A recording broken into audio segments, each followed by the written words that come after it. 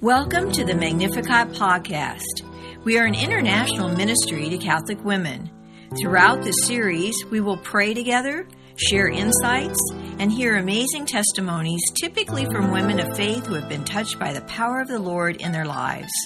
This is a decidedly Catholic podcast, and in this series you will hopefully learn more about the Catholic faith, God, the Blessed Mother, and much more.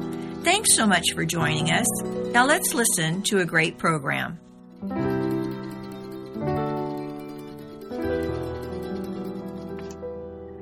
Today, I was pondering obedience. In today's culture, obedience usually brings the ideas of rules, laws, endless government regulations. But I don't think that is how Jesus understood obedience. One of the scriptures that popped into my mind was St. Paul, describing Jesus in Hebrews 5:8. Son though he was, he learned obedience from what he suffered. I know that Jesus was born without sin and remained sinless throughout his life, so there must be more to obedience than just not doing wrong. In fact, the word for sin in the Bible is more like missing the mark, like not reaching the fullness of God's plan. Because of that, I think he learned obedience is more of a growing process beyond freedom from sin into walking in and becoming the will of the Father. Jesus said in John 10:27, "My sheep hear my voice, I know them, and they follow me." Could obedience be about recognizing the voice of God when I hear it? Wow! That's why knowing the scripture is so important.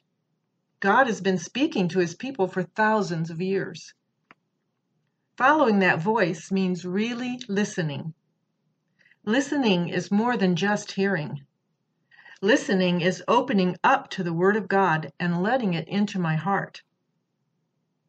When God speaks to me, and I receive it like good soil receives a seed, His word creates in me what he has spoken.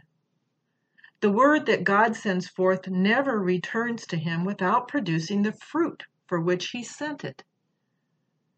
Obedience will become as natural as breathing.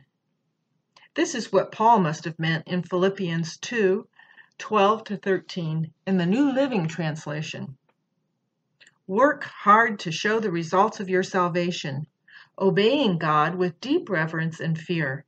For God is working in you, giving you the desire and the power to do what pleases him. The obedience that Jesus shows me is not a life of avoidance of sin, but one of such desire to do the will of the Father that life becomes a delightful response to the call of the Father and the leading of the Holy Spirit, even if it means suffering. Now I see Hebrews 5:8-9 more clearly. Son though he was, he learned obedience from what he suffered. And when he was made perfect, he became the source of eternal salvation for all who obey him. Thank you, Jesus. Mother Mary, nurture in me, as you did Jesus, humility, trust, and obedience, that I may also say sincerely, Behold, I am the handmaid of the Lord. May it be done to me according to your word. Thanks so much for listening to this Magnificat podcast.